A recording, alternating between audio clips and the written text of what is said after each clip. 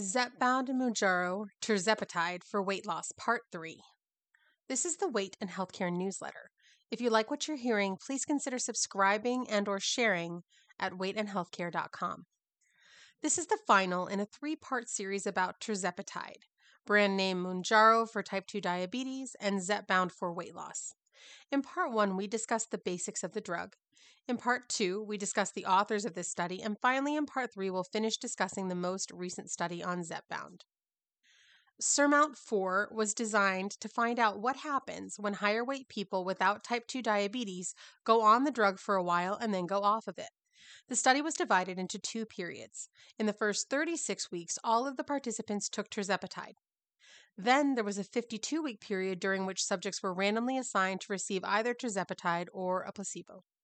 The basic findings per the study were, quote, after 36 weeks of open-label maximum tolerated dose of Tirzepatide, 10 or 15 milligrams, adults with, quote, obesity or, quote, overweight without diabetes experienced a mean weight reduction of 20.9%.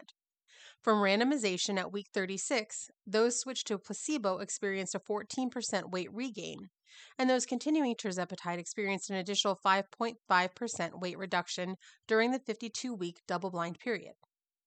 If you'd like to see a graph of the results, you can find that on weightandhealthcare.com. Some things to note.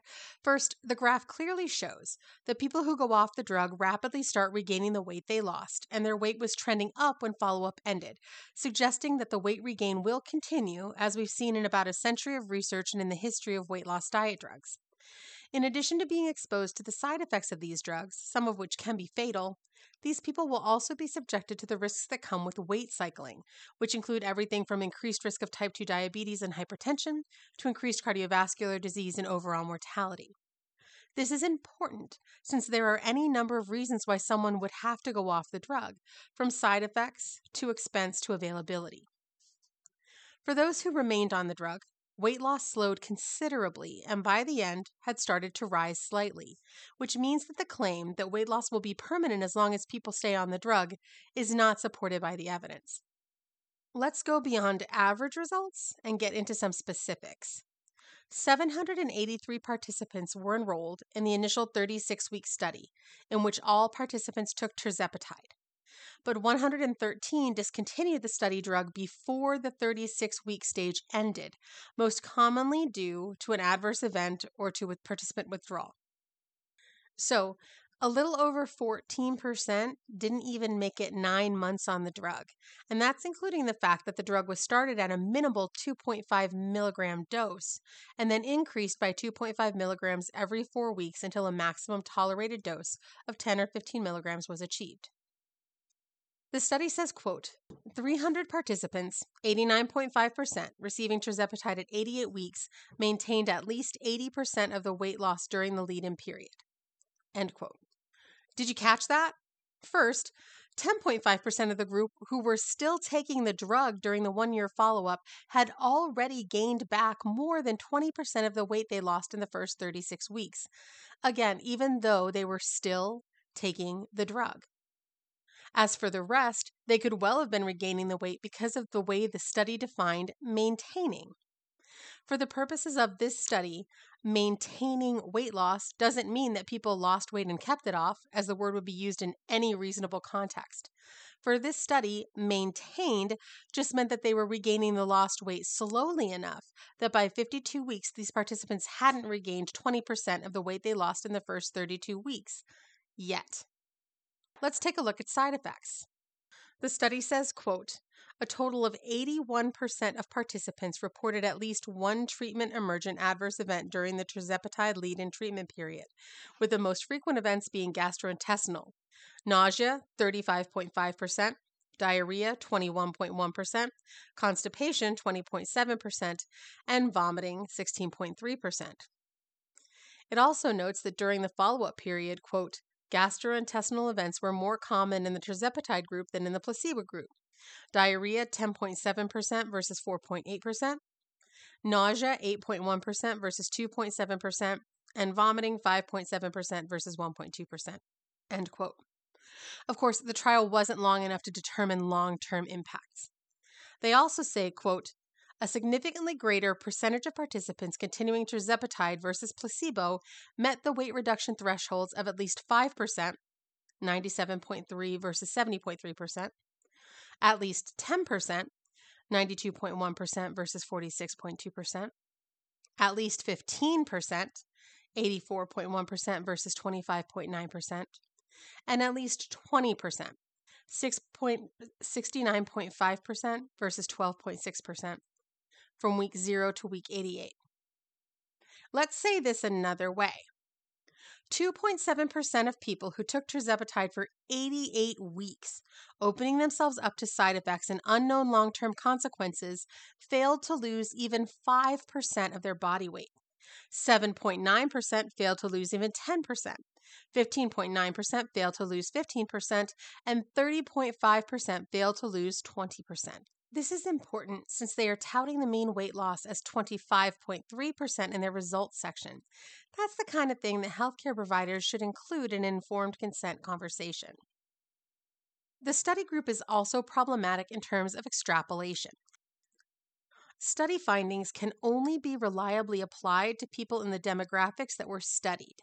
In this case, the randomized participants were 70.6% cis women, and there was no trans or non-binary representation. The mean age was 48, and the participants were 80.1% white, despite having study sites at, quote, 70 sites in Argentina, Brazil, Taiwan, and the U.S., end quote. In fact, the study states, quote, the study was not designed to represent the racial diversity of each of the participating countries, end quote. This to me is unconscionable. If you can't get a more representative sample than this, then don't proceed with the study until you can. The lack of a weight-neutral comparator group is also an issue. Research suggests that weight-neutral health-supporting behaviors can have more health benefits with far less risk than intentional weight loss, including with diet drugs. By comparing their drug to a, quote, placebo group that is still attempting intentional weight loss just without pharmaceutical support, they are stacking the deck, taking advantage of the fact that they know that behavioral weight loss interventions don't work long term. They literally admit that in their introduction. It also allows them to avoid a comparison of the actual health impacts of their drugs against the health impacts of a weight-neutral health intervention, including the difference in risk. So, does the conclusion say that about 10% of people who take the drug can expect to lose weight over the first 36 weeks and then regain more than 20% in the next 52 weeks? Does it say how many others were slowly regaining weight even though they hadn't yet regained 20% after a year? No. They conclude, quote, in participants with, quote, obesity or, quote, overweight, withdrawing tirzepatide led to substantial regain of lost weight, whereas continued treatment maintained and augmented initial weight reduction, end quote. That, I would suggest, is what happens when Eli Lilly and Company are involved in the study design and conduct, data collection, management, analysis, interpretation of the data, preparation, review, approval of the manuscript, and decision to submit the manuscript for publication, and almost every listed author is either taking money from them or is directly employed by them. Let me also offer an alternative suggestion as to what may have happened here. Participants joined this study ostensibly because they wanted to lose weight. They took a drug for 36 weeks that disrupted their natural sense of hunger and satiety and their natural digestive processes while, if we take their claims at face value, eating 500 calories a day less than their bodies need to properly function while exercising 150 minutes or more per week.